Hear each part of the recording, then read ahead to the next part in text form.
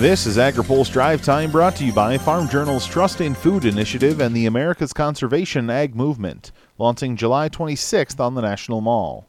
Learn more at trustinfood.com. Good Friday afternoon. I'm Spencer Chase.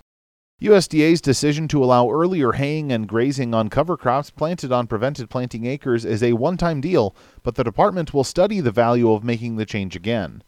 That's the word of Martin Barbary, the administrator of USDA's Risk Management Agency. He says for right now, moving the haying and grazing dates up to the beginning of September is only for this year.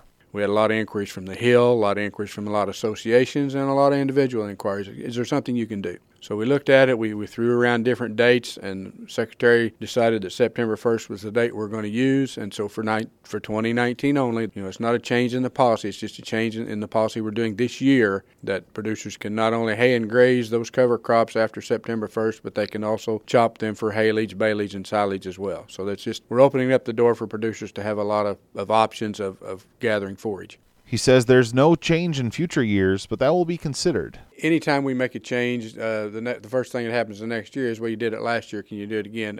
We're going to look at the value of what would go into play to maybe making a somewhat permanent change. I don't know that we will do that. I'm not going to make any promises that we'll do that. I promise we'll look at it. Right now, the urgency of the situation right now is really what drove this decision to this point. And if producers have questions, first thing they can do, the second thing they can do, and the third thing they can do is talk to their agent. The previous haying and grazing date was set for November 1st. A lengthy House markup session addressed a possible biodiesel tax credit extension.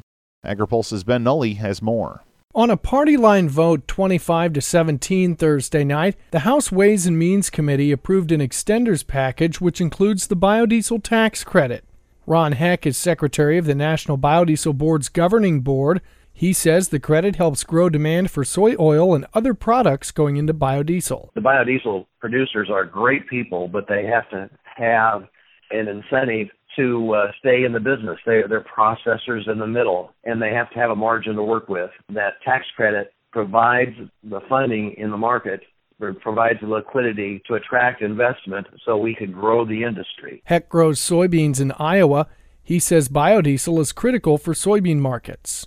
Having a local valuable use for soybean oil is worth about 63 cents a bushel. The price of soybeans, since we've been cut off with trade issues, this is even more vitally important than usual. Environmental groups were disappointed the biodiesel tax credit moved forward again. Mighty Earth campaign director Rose Garr said, quote, food-based biofuels are simply not a serious way to respond to the climate crisis, and the longer Congress pretends otherwise, the worse shape we'll be in, end quote. The House action on the tax extenders is promising for biodiesel producers, but the bill also includes a provision reducing estate tax exemptions in 2023. That is 3 years earlier than the 2017 tax bill. The change would be a non-starter for Senate Republicans. For AgriPulse, I'm Ben Nuelle. The Mississippi River is one step closer to being fully open for business. The U.S. Coast Guard is allowing barge traffic to travel north out of St. Louis beginning today, but stalled traffic in St. Louis means the movement upriver will be slow, and southbound traffic isn't authorized just yet. The river has not been fully navigable in about 7 months due to winter closures and springtime flooding.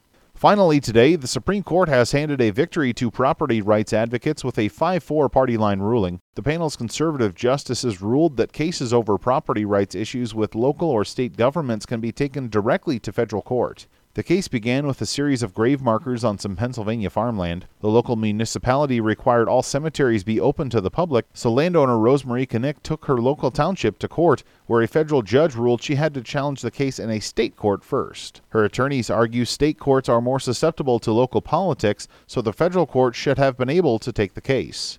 The Supreme Court ultimately agreed, but not without dissent from liberal justices. In her opinion, Justice Elena Kagan wrote that the ruling smashes 100-plus years of legal rulings to smithereens. Now, here's a word from our sponsor. Join Farm Journal's Trust in Food this July 26th on the National Mall for the launch of America's Conservation Ag Movement. Learn how we're helping farmers and ranchers make more sustainable and profitable business decisions. Sign up at trustinfood.com. That's all for today's Drive Time. For more agriculture, trade, environment, and regulatory news, visit agripulse.com.